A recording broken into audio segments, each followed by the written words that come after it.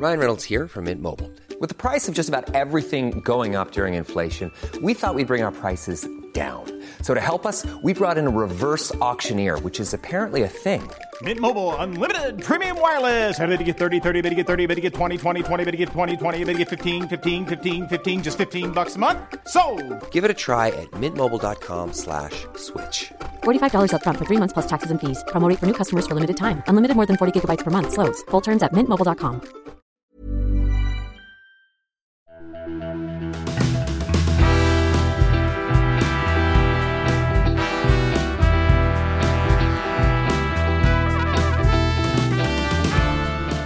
Hey, welcome to Page Break. I'm your host, Brian McClellan, coming to you as the cold fingers of winter creep down the mountains in Utah.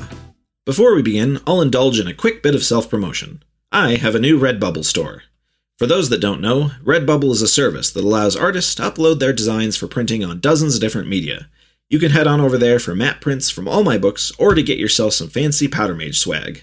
Additionally, I'm making just one public appearance this year, and that's at Brandon Sanderson's mini convention in Provo, Utah, on November 22nd and 23rd. I'll be there to chat, and we'll have books to sign and sell. Now on with the show.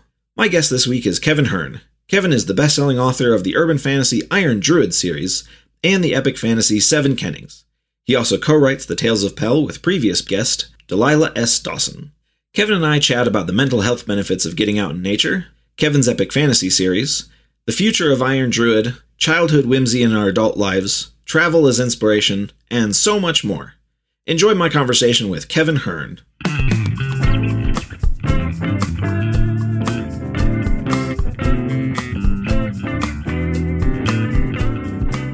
You moved out of the country a few years back. Yeah, I did. You're in Canada now. How have you been enjoying it? Oh, I love it. Honestly, it's so much more chill. Yeah. In every way, I suppose. It does get darn cold in the winter sometimes, and that's when I start to look for, is there a way I can escape to the south? But other than that, I just really like it up here a lot. One of the things that I've come to appreciate is that if you go out to a restaurant, we could do that again. You don't have, if you're going to pay with a credit card, they bring a little machine out to you rather than take your card away and disappear and do all kinds of shady stuff with it. So yeah, it comes right to the table. You type in whatever you want for your tip. It's usually just a percentage. You can put in what you want. Boom, you're done, and the card never leaves your sight. And I like that. And I also like that the fact that they call it the machine, not a terminal or whatever. It's always, do you need the machine? Yes, I do. Thank you. So there's a lot of little differences like that. Yeah, that's such a weird little cultural thing. Because I noticed that in Europe as well. And weirdly, I noticed that when I tried to pay with credit cards, everybody had one of those machines, but they were always vaguely annoyed that I asked to pay with a credit card. Yeah. But in the US, it's everything is with credit card. So it's kind of a strange cultural difference. Yeah, well, Canada is very used to it, where you're going to be paying with a card, and they have a ton, multiple machines per business so that they don't have to wait for somebody else to get done with it. And, I just kind of like that little difference. And of course, I like having healthcare that I don't have to write a check to an insurance company for, things like that. It's wonderful. Still waiting on becoming a citizen, but I'm a permanent resident now. So. Oh, wow. Yeah. Do you think, are you going to keep a dual citizenship in the U.S. or do you think you're going to go straight Canadian? Well, yeah, you would have to renounce your U.S. citizenship. And I don't really have a need to do that. That's fine. So I'll be dual wielding, which is a goal for a lot of people. You want to become a dual wielder of passports. So. Right. Yeah. That's fun. I found it amusing because I was looking through your Instagram again this morning, and I found it funny because it looks very much like where I grew up in Cleveland. Yeah. That very lush greenery everywhere, lots of birds and everything. But I know that you're from Arizona. And so it kind of cracks me up seeing you in a locale that's so different than where you probably spent most of your life. Yeah, I really love that part of it. One of the best things that I've gotten into is nature photography now, because Chuck Wendig was saying, "Hey, this is a lot of fun. You should try it." And then once I did, I was like, "Oh my God, you're right." You have to put out some cash to get yourself a nice lens, a nice zoom lens, 100 millimeter to 400 millimeter. But I've realized that it is probably the best investment in my mental health I've ever made, because I go out and take these pictures of birds. Then after I'm done walking around in nature, which is itself therapeutic, I get to come home and then start looking through, did I actually catch anything? And because, half the time, the birds move so fast, you just got a picture of some leaves, like if the bird's like, haha, missed me. But then you get some that are just gorgeous, and you get to spend time, fixing them up, sharpening them, whatever you want in the photo editing software. And that's fun too. So it's a wonderful, relaxing hobby that does no harm to anybody. So I love it. Oh, that's very fun. We live in Utah now, but Michelle and I spent our first 8 years of our marriage back in Ohio, where I grew up. And we talk a lot about, we don't miss the weather because, Ohio rains all the time.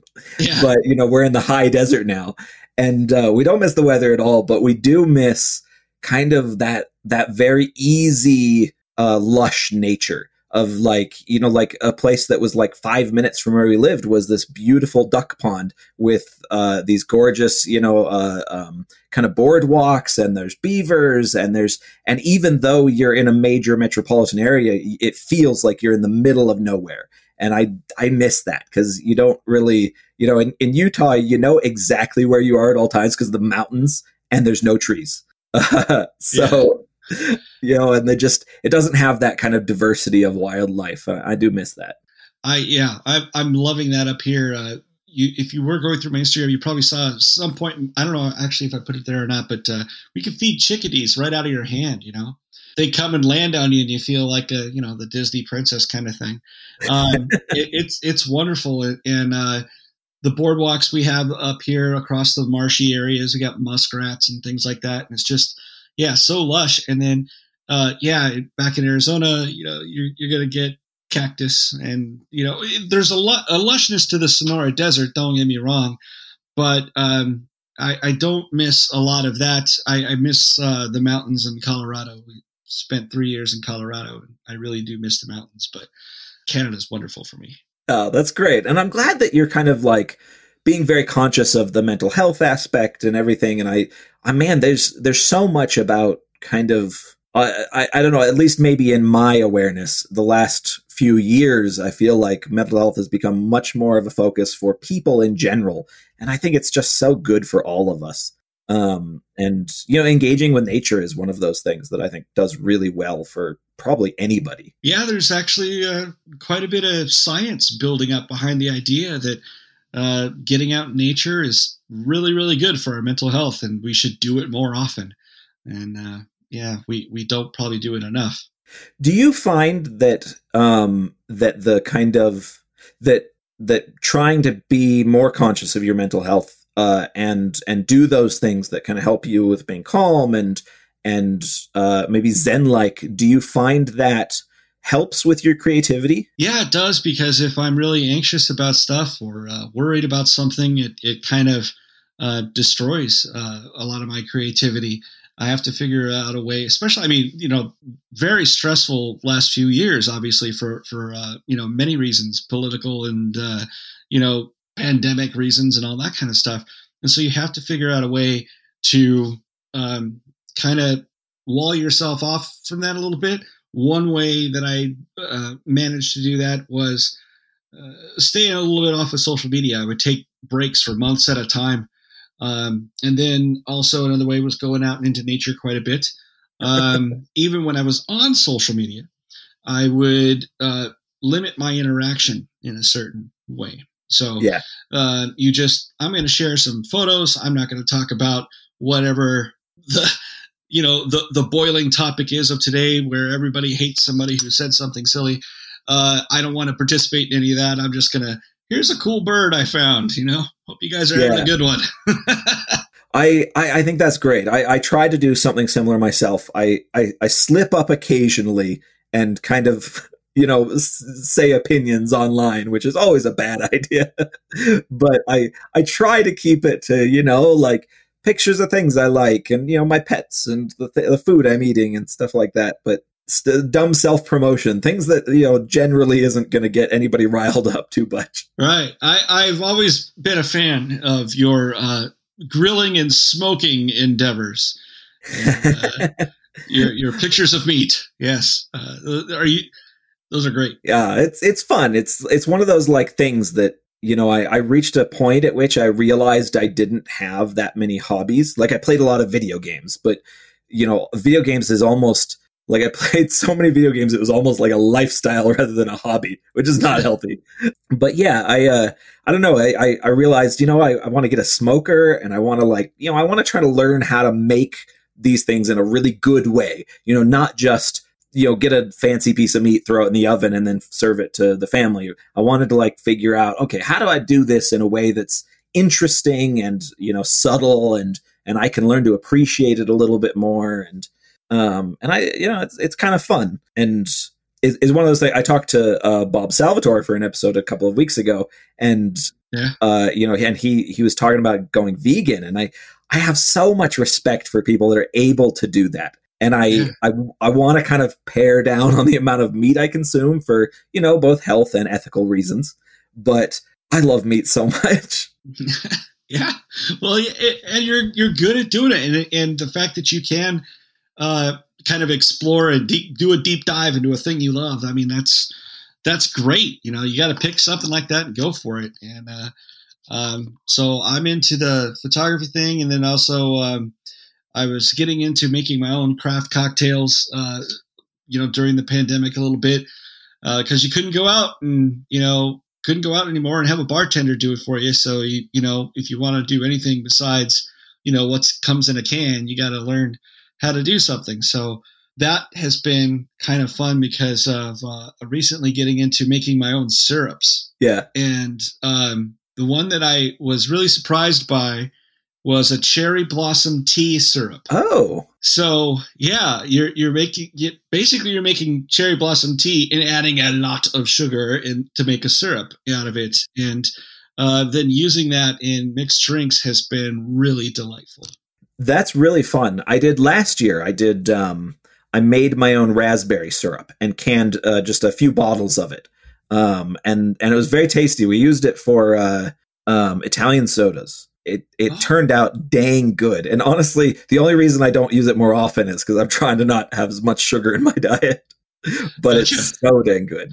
Oh, that does sound great. Are you still keeping bees? You know what? Last winter, I had 2 hives and both of them died over the winter. Wow. We had kind of a weird winter with lots of ups and downs, temperatures, and some really cold temperatures. And they didn't make it through.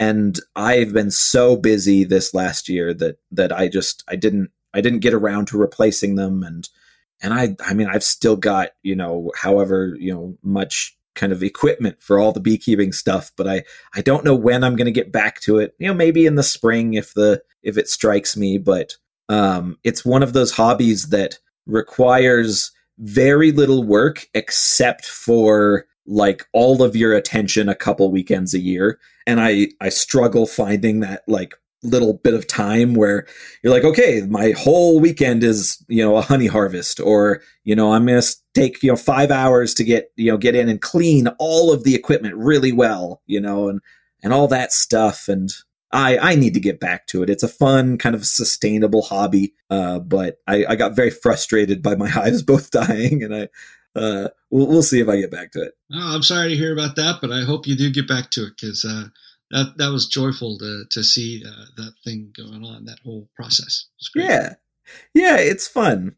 It's cool to kind of learn what because kind of as I'm getting a little bit older, kind of learn what I like and what I don't like, and like getting the bees was kind of a childhood thing for me. It was something I had this guy that went to my church, this old German dude, Dieter, who my mom, kind of would go over and hang out with his wife, and Dieter would take me down to his workshop where he built like remote control cars, the gas powered ones. This is back in the 90s before that was like a little bit more widely available. And he'd custom build things like that. And he kept bees. And even as a little kid, I thought that was the coolest thing. And I'd always wanted to do it. And so getting bees was like okay, I could afford this now. Maybe I should give it a try. And it is a fun hobby. It's kind of cool to learn how, the like kind of the environmental system around you works and all of that stuff. That's fantastic.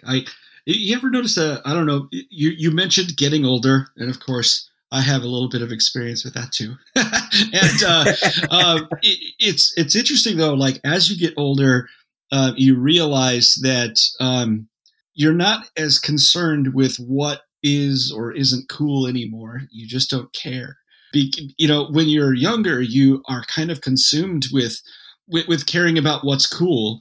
And even if you say you don't care, the people who did that were aggressively not caring. So they really did care. You know what I mean? About what was cool. So, and now as you're older, you're just like, you know what? Everybody's going to like what they like. I'm happy for those people who like that thing that I don't care about. But I'm allowed to do my thing and nobody's going to really care either. So there's a little bit more freedom just getting older and not caring about what's cool anymore. And I like that. Yeah, definitely.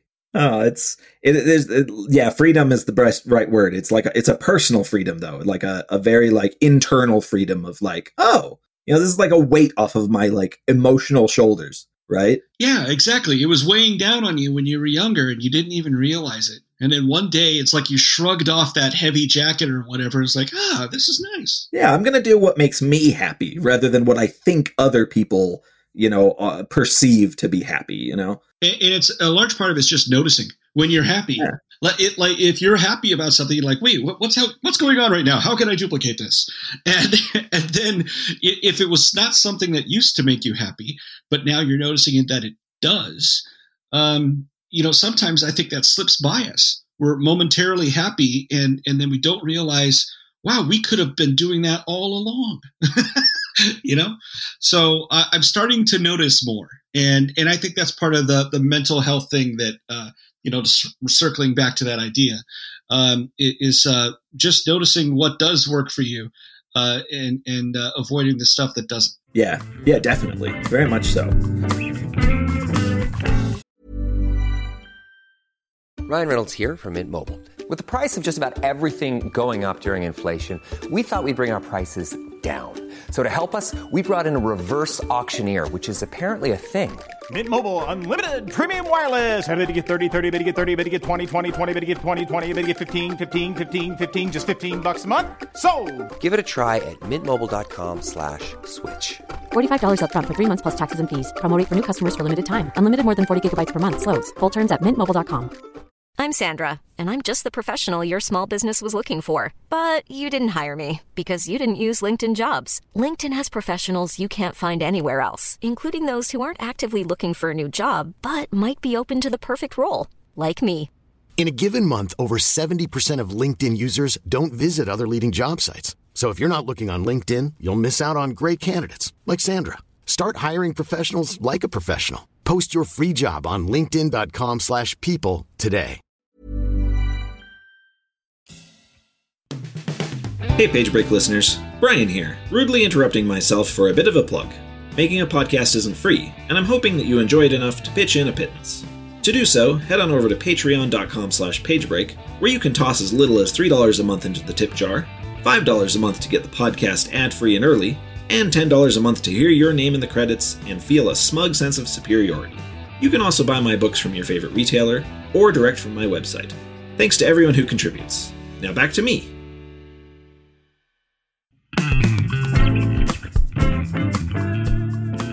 What have you been working on these days with your books? Oh, gosh. Right now I'm working on A Curse of Krakens, which is the third book of my epic fantasy trilogy. And so that's called The Seven Kennings. It starts with The Plague of Giants, and the second book is The Blight of Blackwings, and those are both out now. So I'm trying to get that sucker finished. And then I've got, after that, I'm going to be working on the third book of the Ink and Sigil series. So that's what I've got on deck for a while. I've also got a novella to write and a short story for an anthology. So I've got some, stuff in the hopper, so to speak. And then also what's happening is next year I have a reissue of the Iron Druid Chronicles coming out. They're going to reissue the whole series in trade paperback with new covers. I saw that. That's like a 10th anniversary celebration kind of thing, right? Yeah, the fact that I even get to celebrate a 10th anniversary with a new edition is just blowing me away. So thank you, everybody, for reading. I really appreciate it.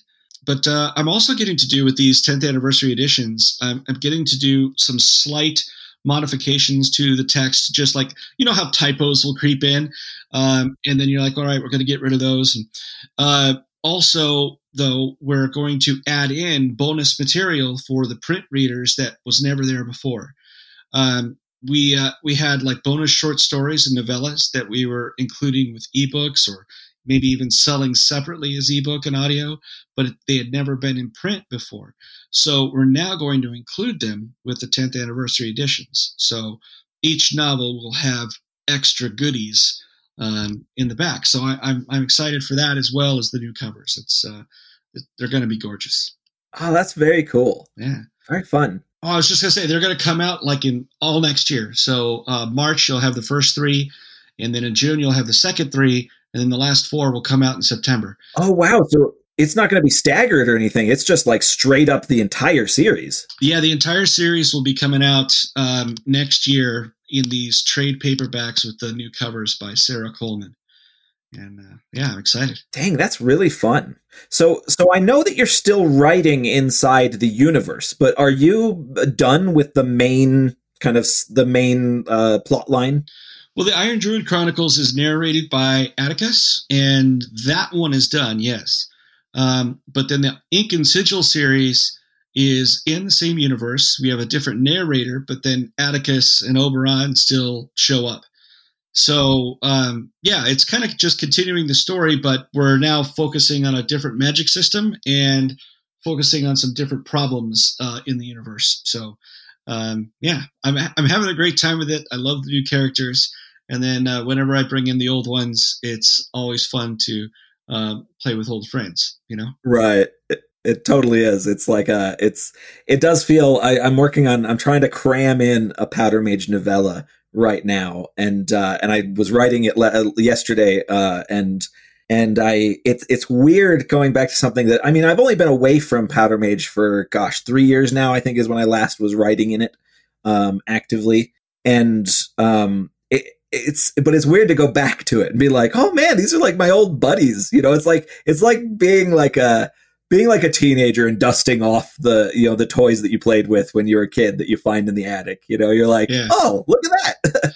Yeah, exactly. Do you still have any of your old like action figures from when you were a little wee person? So I still have a couple boxes of Legos. My mom let my nieces and nephews, quote unquote, play with my Legos when I was in college, and half of them disappeared, which, unsurprisingly, but I still have a couple boxes of those. I used to have a massive crate of my G.I. Joes, the ones from the early 90s, late 80s that were the 3.5-inch ones. And I actually made the heartbreaking but probably right decision to give them to my buddy Dan Wells, who's a horror author. And he's got 6 kids. Yeah. And I was like, you know what? These are sitting in my garage. I don't have kids. I would love to see someone play with them again. That's like way more important to me than kind of the nostalgia of keeping them on hand. And I definitely went through and picked out about a dozen of the figures that had like kind of emotional sentimentality to me. And I kept those and I gave everything else to Dan. Oh, that's nice. That's cool. At this point, when I buy an action figure, I'm just basically planning on how to pose it with a book that I'm reading for later for social media. Like, here's a book, and here's also Morpheus sitting in his chair, I just have fun with that kind of stuff. So, that's the purpose of action figures. Most of the time, they're just on the shelf collecting dust, but every so often, their action will be to pose heroically with the book.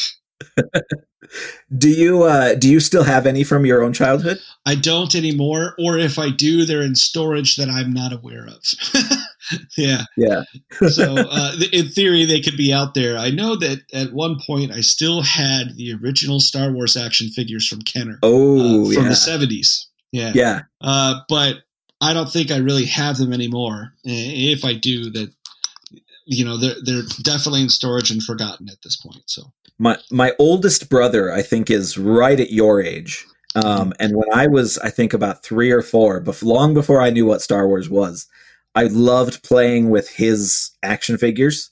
I now know, looking back, that those were the originals and they were like kind of a big deal.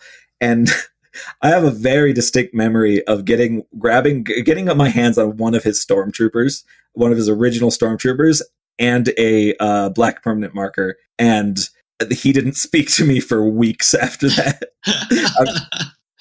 I mean, I've seen some really clever Instagram accounts where they're doing all of these posed, things with action figures, Star Wars in particular, and they're using food and to simulate explosions and lasers and things like that, like spaghetti, like a bunch of spaghetti coming out of a jar if it's tightly packed, and then certain what do you call them? Strings of spaghetti are sticking out like they're lasers or something, and your character is dodging through them.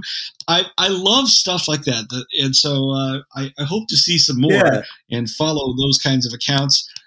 If I was that creative with that, I'd probably do more with my action figures. But I'm so glad people are finding things to do with them besides just make pew pew pew noises. It is fun to see like that sort of, I don't know, childhood whimsy creep into our adult lives, right? Yeah. That I love that kind of thing. Right now, the figure, I guess, that I actually just adore and kind of pay a lot of attention to is actually like a plushie but with a computer chip in it, makes noise. It's a Lothcat, from the Star Wars Rebels series, and apparently they're not sold in stores. You have to get them at Disney World or Disneyland. And Deanna Rayborn, who's like a mystery author, was super kind. And she bought me a Lothcat and shipped it to me. I'm still geeked out that she did that. And it turns out it's because her husband likes my books. And I'm like, yay! Yeah, that's always the best shortcut, right?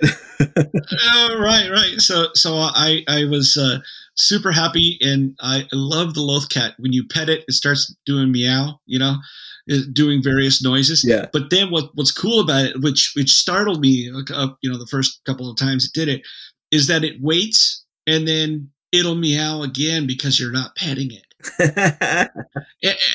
Right. So I'm like, whoa! It brings your attention back to it, just like a real cat will sometimes. So I thought that was a lot of fun. Now I forget. Do you have pets? I do. At the moment, we have a cat, and then we have a kitten who is staying with us and recuperating from a sort of a mysterious malaise. But it's a shelter kitty that my kid adopted, and a lot of shelter animals have issues of one kind or another, and so we're nursing the kitty back to health, and then we're going from there. But yeah, unfortunately during the pandemic, my dogs passed away, and we haven't replaced them, and so now we just have the cat at the moment. Yeah, we lost right before the pandemic. We lost 2 of our dogs, and I'm sorry. And it's it's that weird roughness, and we're still we had 3 dogs for a little bit, and our cat, and we're still, so we just have the one cat and the one dog, and we kind of go back and forth on, do we get another dog? Like where do we want to be here? Like, if we get another dog, that means we can't go, live in Europe in a few years if we want to. There's like little tiny options we're trying to figure out, and but we keep going back and forth on it. Yeah, I understand. Yeah, it's honestly a reason why we haven't gotten new dogs is because when travel restrictions are a little bit not necessarily relaxed, but I guess just when it makes a little bit more sense to go traveling, we would like to. And so dogs will definitely make that a little bit more difficult. So we're probably not going to get any dogs in the near future. We'd like to do a little bit of traveling, see some places we haven't seen yet.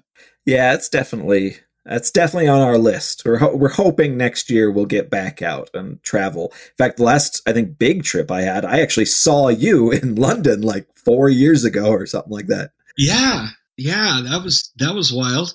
That was a pretty good time. And I wish that I could get back to Scotland.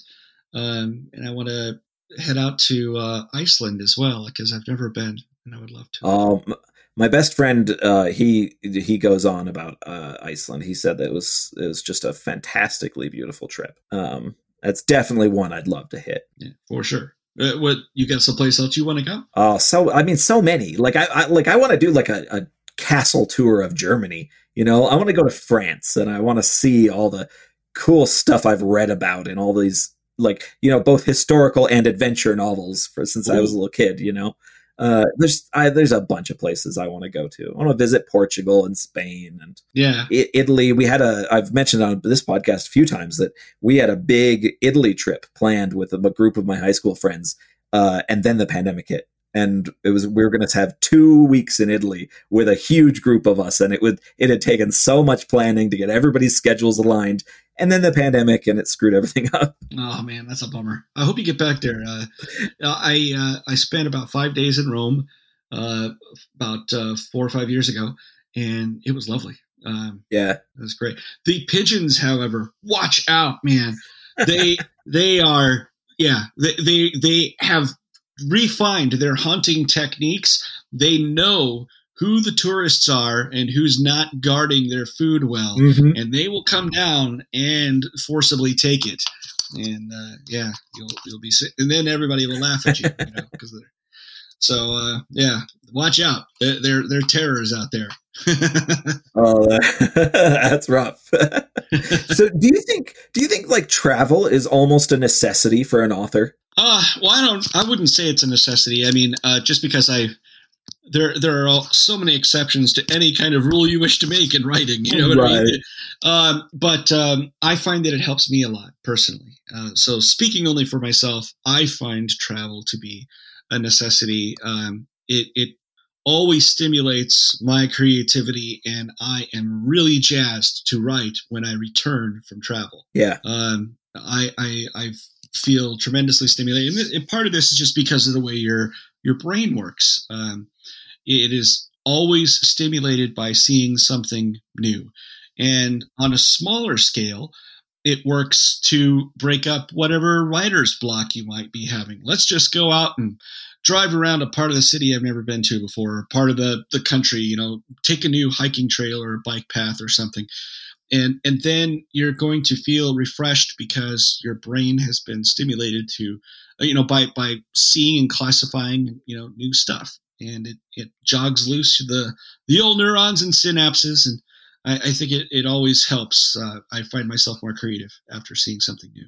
Yeah. I think that you kind of touched on it. Like there's a spectrum there, like of influence, I suppose, because you'll see something cool, like a castle or something that's inspiring, like very directly. But also you just, I don't know, you see other people and you like, even if you don't talk to them, you see kind of the variety of humanity, and you overhear conversations, and you get to walk around, kind of get the blood pumping. And I don't know, there's so much about, you know, like getting out. And like, I've just, even on a very teeny tiny scale, like the last week, I've every afternoon, just to get me out of my own head, I've been driving to kind of a parking lot nearby and then just sitting in my car and writing on my tablet. And honestly, just sitting there and watching people come in and out of stores and, you know, hearing other people's voices and things like that. It's just, there's something about that makes my brain kind of get out of its like malaise of just sitting in my office all the time. Oh, absolutely.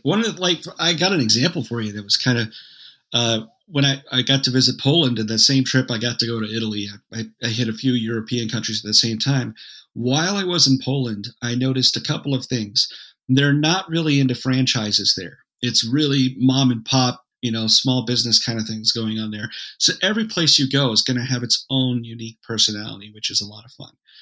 The other thing they're into is scarves. Yeah. They wear, almost everybody seems to be wearing a scarf, and they wear them fashionably. So I was just at a cafe that was, again, it was a mom and pop kind of place, and sitting by the window and just watching people go by, and all of these scarves and the way they wore them. Some of them were piled really high so that you only saw their eyes above the scarf, kind of thing. And I thought that was a fascinating, cultural idiosyncrasy. And then the place itself that I was in had a grog menu. And I'd never seen that. Like, because in the United States, it's like grog. Well, that's what pirates drink, matey. And that's why we're going to have our grog. But in Poland, it's much more of a normal thing. So they not only have your basic grog, there's a whole grog menu. And I found this like on my last day in Poland, and I was so disappointed I hadn't found it on my first day in Poland, because I would have tried them all.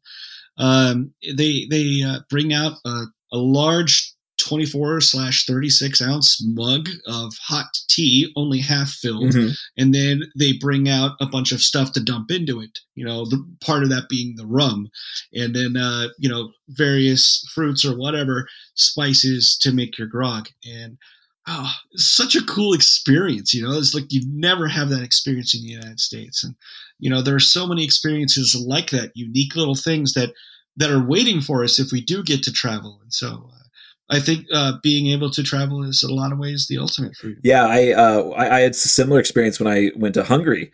I'm in Budapest, and I go with my translator to grab a drink, and we kind of open up the menu, and I was very surprised that like this massive menu had like a couple of beer options and then an entire page of lambics, which I had. Like in the US, there's like, at least, a few years ago, there's like one brand of lambics that you can find in most places and no others. And there's just this huge variety. And I'm like, oh, these are so tasty. Like, they're so good. And that's what they like. I probably proven wrong by somebody, but that seemed to be what they drank, at least in this restaurant.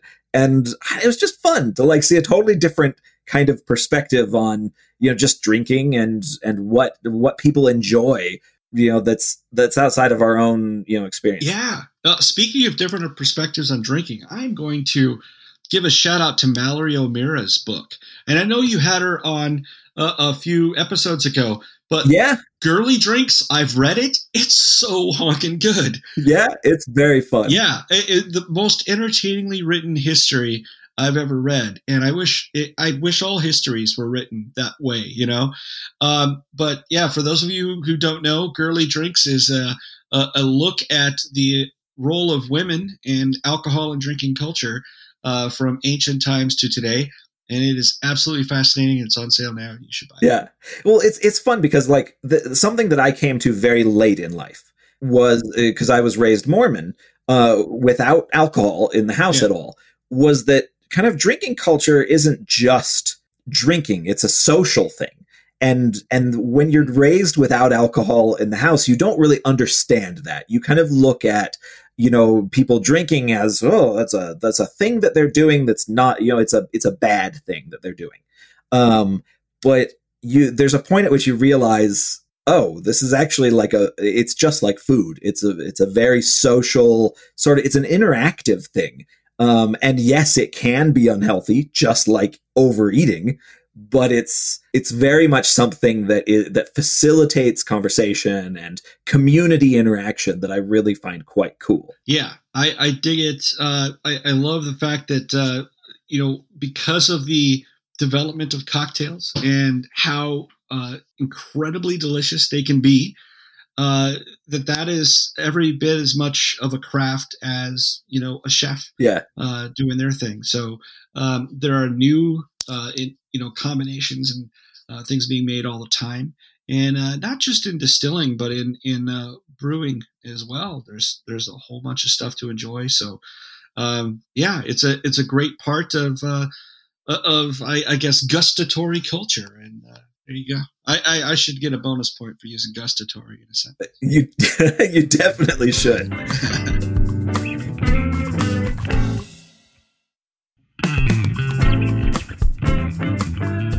I'm trying to remember if I had met you previously, but I think it was the very first time we met.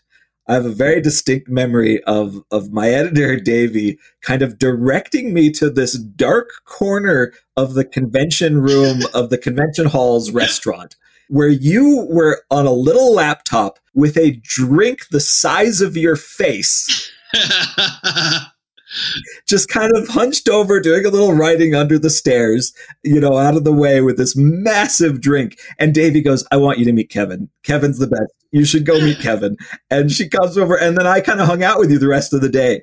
And it was just, I love that memory of you with this just, like, no kidding, like it was like 10 inches across, one of those massive cocktails with the sugar all around the sides. Yeah. To be fair, we were in Texas, and that's the size of drinks in Texas. I remember that. That was something else. And at the time, Davey brought not just you, but some other people over to meet me. I think that was part of the fun for her that day. Is like, hey, come over here. I want to show you this guy. And so, she brought folks over to meet me, and it was really sweet of her. And I got to meet a lot of fun folks that way. That was a great time. So that was in San Antonio, I think. Yeah, I believe it was. I think it was Worldcon, actually. Yeah. I think that was the first and last one I ever went to, honestly. But it was a great experience because you do meet so many folks, and then if you ever get to see him again, it might be at a different Comic-Con or another Worldcon. But it's a great experience. Yeah. Now, I was curious about something because you kind of made your bones in the industry doing urban fantasy with, kind of the very straightforward urban fantasy sort of the very quick single point of view, all of that. And then you kind of jumped over with Seven Kennings to massive multi-point of view epic fantasy. And I'm very curious where that switch came from. Was it a very purposeful, I want to do something very different than what I've been working on? There was a lot going into that. And in fact, actually that massive multi-point of view kind of, very complicated structural sort of thing was something that I had tried to do and failed to do before I wrote the Iron Druid stuff. Yeah. So the bare bones of it had actually gestated earlier, but I did not have the writing chops to actually pull it off when I was first starting out. So you write a few Iron Druid books, and then as you progress in the Iron Druid books, I do start to narrate in different voices within that series. And so you do have multiple points of view in the Iron Druid Chronicles as well. But that was also learning for me, to figure out how do I do this so that then I could make the jump to try this where I had 11 different first-person points of view telling a story that still was a cohesive whole.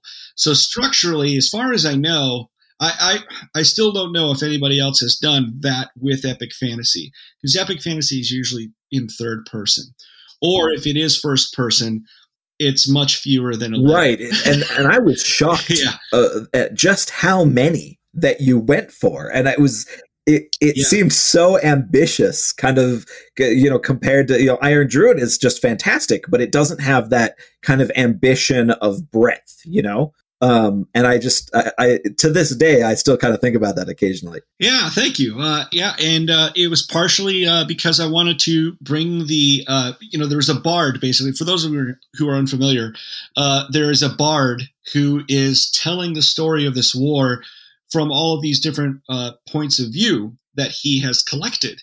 And he's doing this to a sea of refugees outside of a city. And he's doing it to sort of kind of entertain them, but also let them understand, why are you refugees right now? What the heck happened to bring you here to this terrible point in your own personal history? And that kind of epic scope and the idea of somebody telling you a bit of a story, of a much longer story, a little bit each night, that came from Homer's Iliad and Odyssey.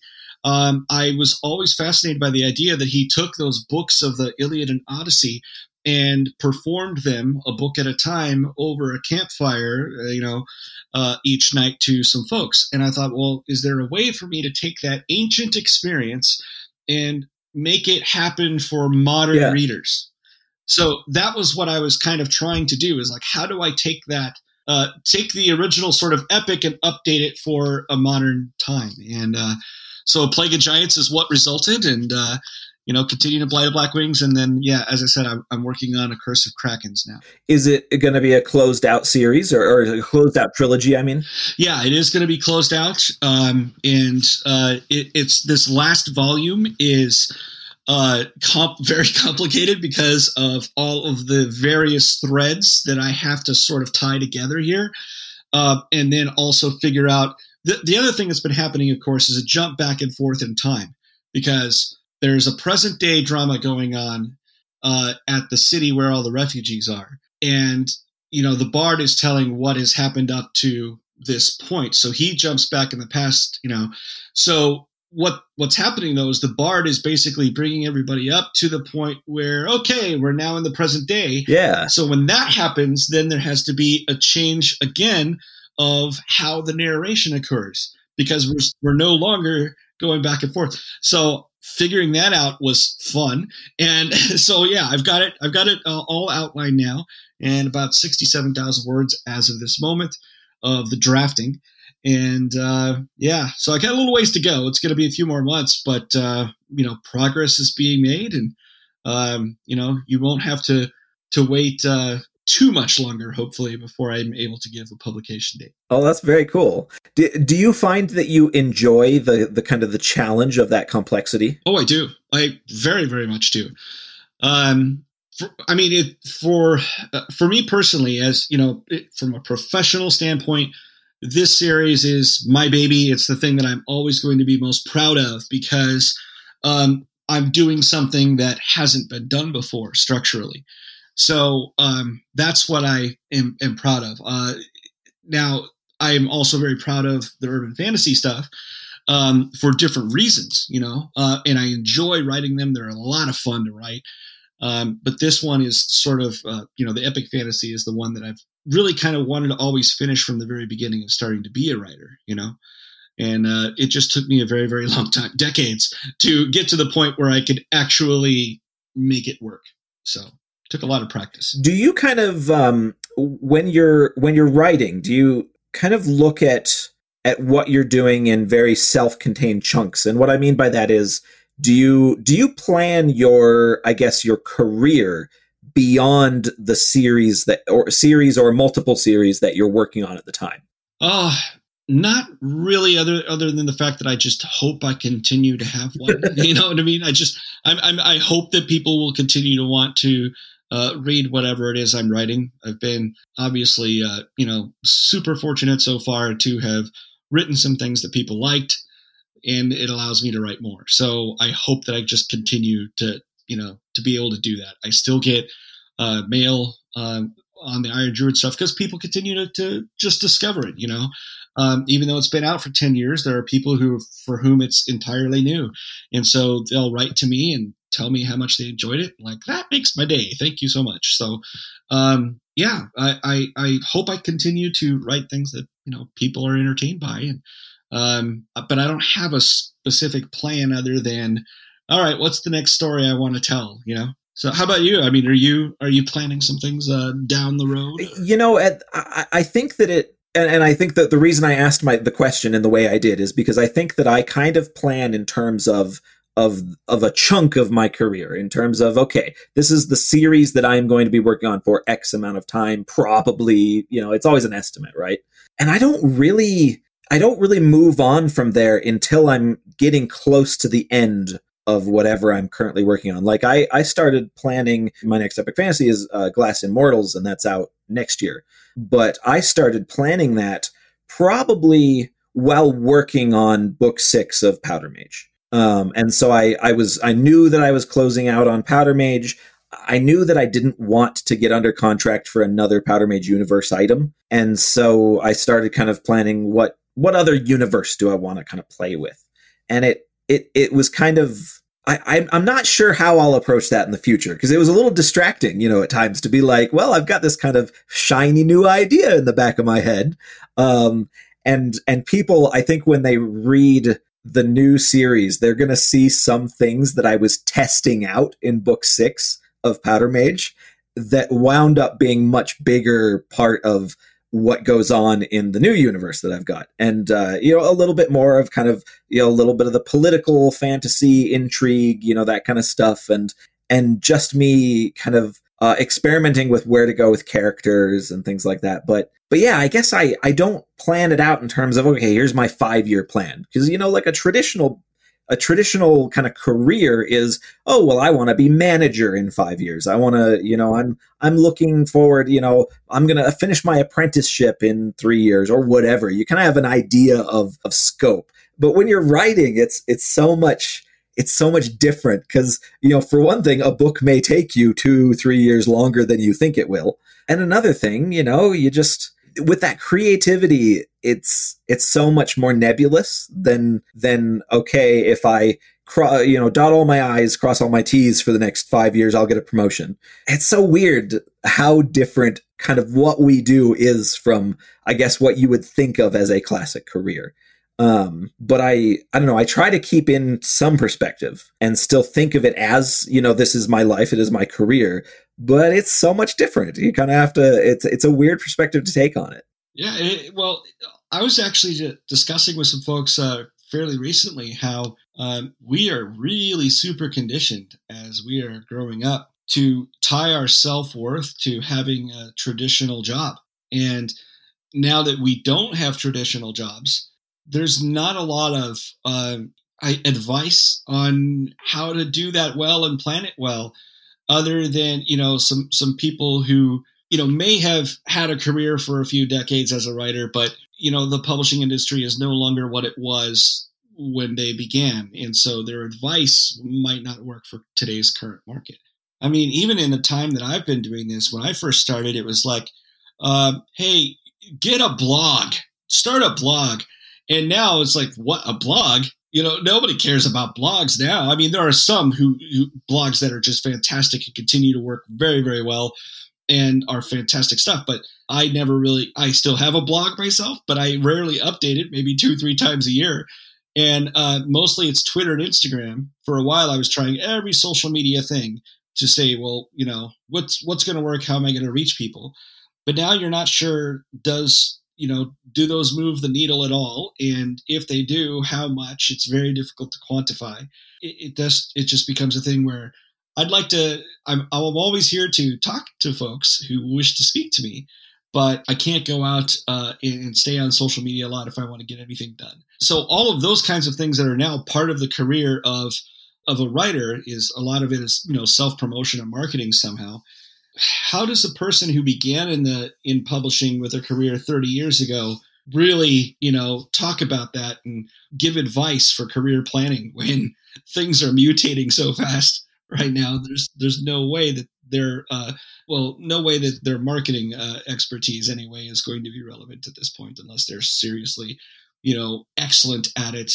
Another thing you're supposed to do is have a newsletter, and I've got one of those that I send out every month. But it's wild how for a while newsletters were not the thing, and now they're the thing again. And you just don't know. You have to constantly adapt. So it's difficult to know what to do with a career. I think it's a great question you brought up there. How do we do this correctly? I have no idea. Well, and it's kind of going back to like the measure of worth. It's tough because you, as an author, you start, at least I know it happened to me, you start kind of connecting your self-worth, to your career, but your career is broken.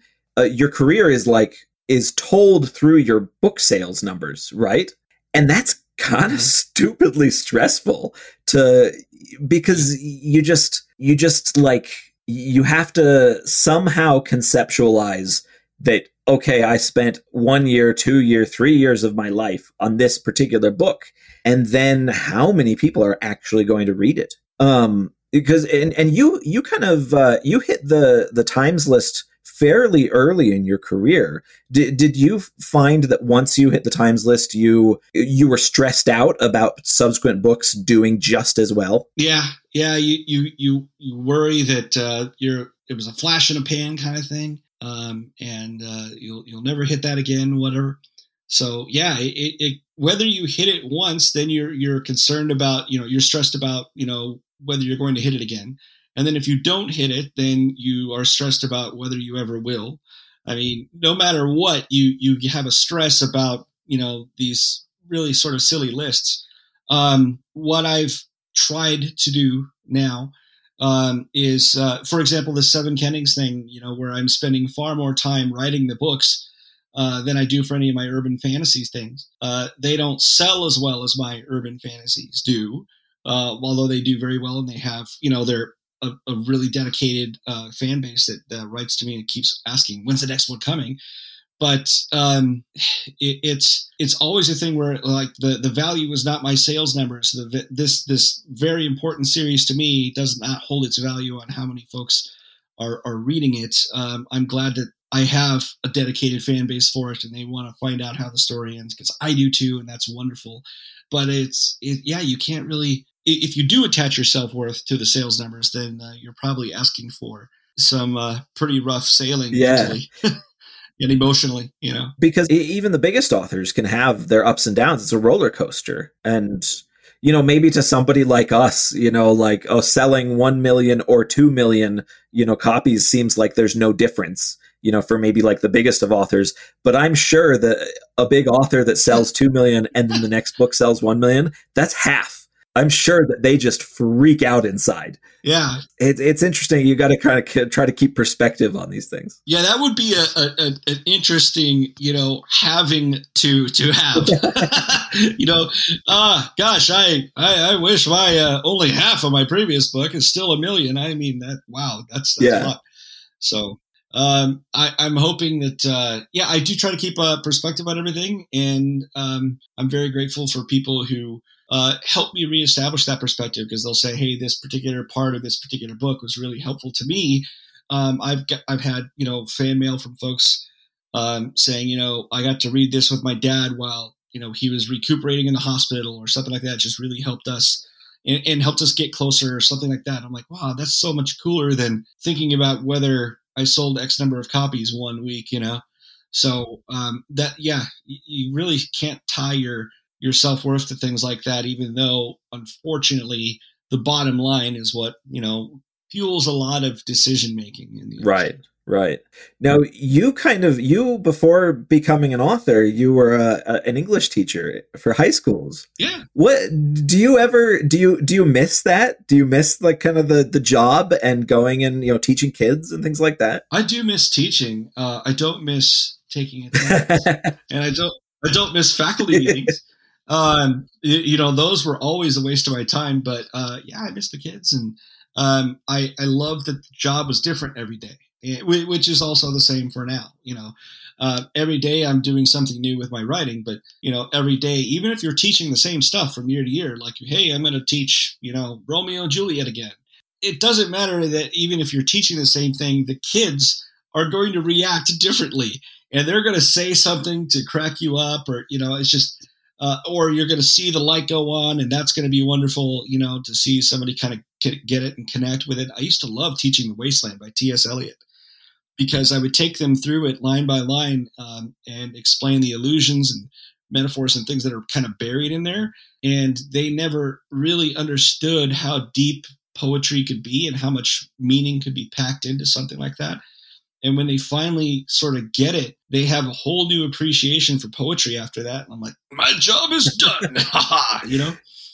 Did you feel like you kind of stood up there and were able to kind of, looking out at a classroom of students, do you feel like that you were able to watch kind of the light go on in their eyes when they figured something out? Yeah, but at least for some things like that, they really liked that stuff. And of course they loved the mythology and things like that too. And, that was always a lot of fun. And once in a while, you would get somebody who would actually really enjoy their Shakespeare. And so that was always fun when you found the kid who was really into the language like that. So I do miss that part of it. And I know it's got to be super, super hard to be a teacher right now. The pandemic has made things infinitely worse. And in a lot of cases, I don't see that governments are trying to make things easier for teachers. And so I have, my heart goes out to all the teachers and all the kids, all the parents of kids in school right now who are having a tough time. Worrying about whether sending their kid to school is going to result in them getting ill. And it's super rough out there at this point. My kid is in college, but doing a lot of it online. And so luckily they've been, really safe. But I know that it's not been easy for everybody. And hopefully the vaccine stuff's going to get approved soon and kids will be safer. Fingers crossed. Yeah, it's a big... Gosh, one of my good friends is a high school teacher now, and we talk most days, just chatting online. We've got a kind of a group chat for a bunch of us old high school buddies, and talking to him about just the ways things have changed in, gosh, I don't know what, the 17 years since I was a high schooler. It feels like such a short amount of time, but like, everything seems to have changed in that time. Smartphones now and social media now, and it just, do you feel like maybe you dodged a bullet with with missing out on the social media and smartphone stuff? Yeah, I mean, even when I was still teaching, there was quite a bit of, hey, I'm always texting somebody. There was what to do with cell phones was always a problem. Probably the biggest behavioral problem that you had to deal with was some kid doing something with a phone instead of, paying attention to whatever they're supposed to be doing at that moment. And there was never a really, the administration kept changing its mind on what would be, the best policy to follow. So, yeah, I'm glad I don't have to deal with some of that stuff anymore. But I do think that we should be paying attention quite a bit to the education stuff, because it's obviously the lack of attention to it for many, many years has resulted in the current state of affairs in the United States, where you have a lot of people unable to discern what a fact is. Yeah, and that's real rough. I've always been, I don't know, when growing up, my dad was, when I was a really little kid, he was on the school board still, and they talked a lot about kind of locally trying to deal with, what parents want versus what the government wants versus what the teachers want to do, and trying to get funding for everything. I don't have children, but I will always vote for a levy for the school, because I someday those people are going to be my doctors. They're going to be the people that, run my old person's home. I want them to be educated. I want them to know what life is like. And I don't know. It always blows my mind when education isn't really very important to people. And sometimes it grosses me out, but yeah, I'm hoping that we're going to continue to see some improvements in that regard. Up here, they do things much differently, and I'm still kind of getting used to it. But I will tell you this: one of the lovely things about Canada is that college is a third of the cost of the United States. So when we were living in Colorado, we were looking into what tuition would be for the University of Colorado at Boulder. And at that time, and remember this was, about 4 years ago, it was $24,000 a year for tuition. So right now we are paying $7,000 a year in tuition. So it's a third of, less than a third of the cost. That difference. And that's, by the way, that's Canadian dollars. So in US dollars, that's even less.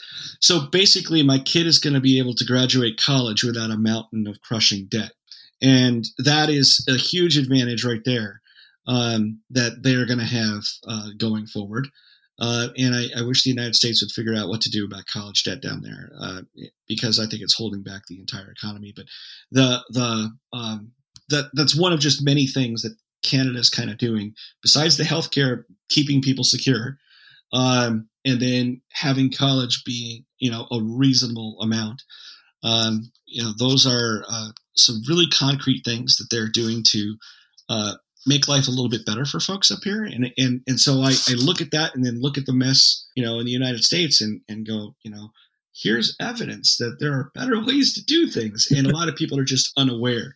The financial aspect that's crushing for younger generations, especially. Michelle and I have a chronic physical illness. Michelle has a chronic mental illness, and our just in a pretty good insurance plan, plus the extra on top cost to us, it's $25,000 to $30,000 a year for the two of us, and that is. If we were both making minimum wage, which a lot of mid-30s people still are, that would be all of our money, like literally all of our money, and that it just blows my mind that it's something that I look at and think this is not someday it's going to crack. It's not sustainable for the younger generations, and I hope it doesn't crack badly. Well, yeah, I mean, pretty much at this point, you have to be doing very well to be able to afford healthcare in the United States, whereas in Canada, you have a higher tax rate here if you make more money, and that's where your healthcare is coming from. So you might be paying more, but I don't mind because it's not for profit. You know what I mean? Like I'm paying the government and it's going to help other Canadian citizens, and it's not helping some rando shareholder get richer, from an insurance company. That's a huge, just like a moral difference to me, that healthcare is not for profit here. And, there aren't people who are getting wealthy making life and death decisions for others. I love that part of it. It helps me sleep at night. And that's huge, it's, we don't, and this can wrap back just to education that we were talking about is these things don't have to be couched in terms of you dirty commies. It can be couched in terms of, compassion and planning for the future and, really understanding how these systems work and how, trying to help, new people, younger people that are coming up into these systems. And it's, it's tough when the only perspectives you get are the ones that are very fiery and, we can't stand those people that want to share everything. It's like, look, I'm not a Soviet communist. Well, yeah, that is true. Yeah, and this is the value of travel. Honestly, if you get out of your little bubble and start to see that there are different ways of living and doing things, then you're just going to be better off, and you're going to be more compassionate and be more empathetic with people who have views different from yours. And it just makes you a better human. So I think the freedom of travel would be beneficial for everybody instead of being. I mean, a national rail system would be wonderful in the United States if we had, the high-speed rail thing that a lot of other countries have managed to do. It would be wonderful to have that in the U.S. It really would. I would do it just for recreation, just to see the whole country would be amazing. That's the type of thing that, I know that you can. There's some rail systems that work more or less, but a real high-speed rail across the middle of the country, I would every year I would take a week on a sleeper cabin and just see the country, and I think that'd be so cool. Yeah, my experiences on trains have been entirely positive. I only recently started to do that, and I'm actually hoping. I mean, this is not a for sure thing by any means, but I'm really hoping to be able to put together some sort of train tour of the East and Midwest for March. Oh yeah, because and taking a train is cheaper than flying, and you don't have the TSA groping you every day. And then you get to work comfortably versus a very narrow, cramped space on a tube where you can't open a window.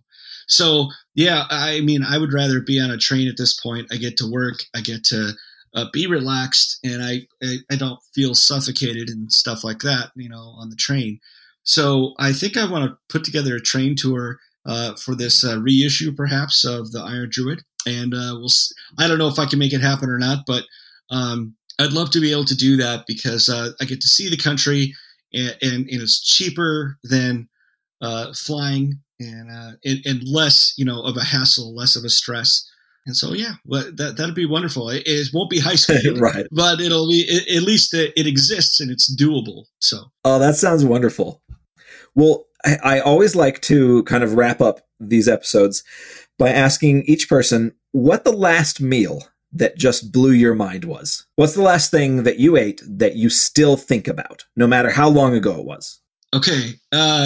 It was really this place in Minneapolis. It was called The Butcher and the Boar, and it closed down during the pandemic, but it has recently reopened, same location, but with a slightly different name. And I don't know why they had to change the name, but okay. But it's basically the same restaurant. It's now called The Butcher's Tale, Tale. Mm-hmm. And they age their own meat. They cut their own meat and age it there. They have their own charcuterie that they make. And then they have the most amazing drinks, Brian. And then you get a New York that's been aged for 40 days. And these mushrooms that they put on it. And oh my God, it's the most amazing meal. And I went there with Delilah S. Dawson and for our tour, and that was the last time. And honestly, this train tour that I'm talking about taking in March, it ends in Minneapolis specifically so I can go back to that restaurant. And because somebody tweeted, this is seriously the whole thing. Like, somebody tweeted at me. They knew that I was just obsessed with this restaurant.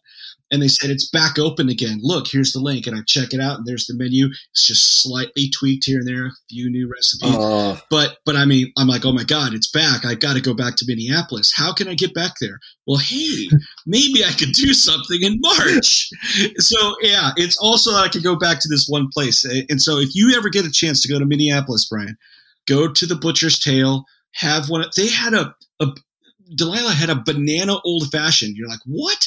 It was amazing. And then they have a butter pecan old fashioned that I can't wait to try. It's on the menu now. Incredible steak, incredible drinks. Best meal. What about you? I'm kind of curious. Like, what was your amazing meal? Man, you know what? I've spent most of the pandemic cooking for ourselves. We'll occasionally get takeout. So earlier on in this summer, kind of after vaccines became really available, my parents decided that they were going to drive from Ohio, and I decided I hadn't seen my parents for a while. I decided I was going to go all out. I got a full-sized beef tenderloin, and it was no joke, like $175 piece of meat. I was really trying to spoil my dad. Okay. And so I got this beef tenderloin and I smoked it, and I nailed it. I absolutely nailed it. I don't even remember what the sides were. I put together a really good spread, but that beef tenderloin, I still think about that, 5 months later or whatever. It was so dang good. Yeah, there you go. When you get something amazing like that, yeah, it does stick around. You want to go there again. So.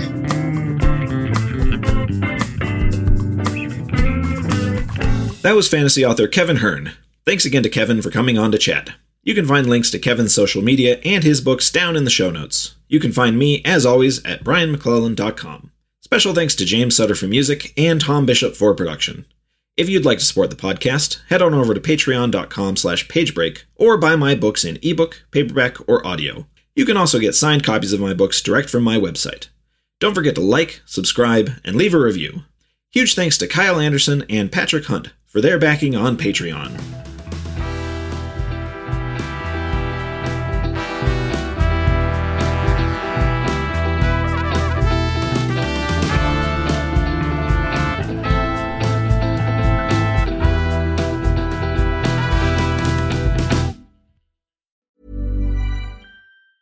Mom deserves the best, and there's no better place to shop for Mother's Day than Whole Foods Market. They're your destination for unbeatable savings, from premium gifts to show-stopping flowers and irresistible desserts. Start by saving 33% with Prime on all body care and candles. Then get a 15-stem bunch of tulips for just $9.99 each with Prime. Round out Mom's menu with festive rosé, irresistible berry chantilly cake, and more special treats. Come celebrate Mother's Day at Whole Foods Market.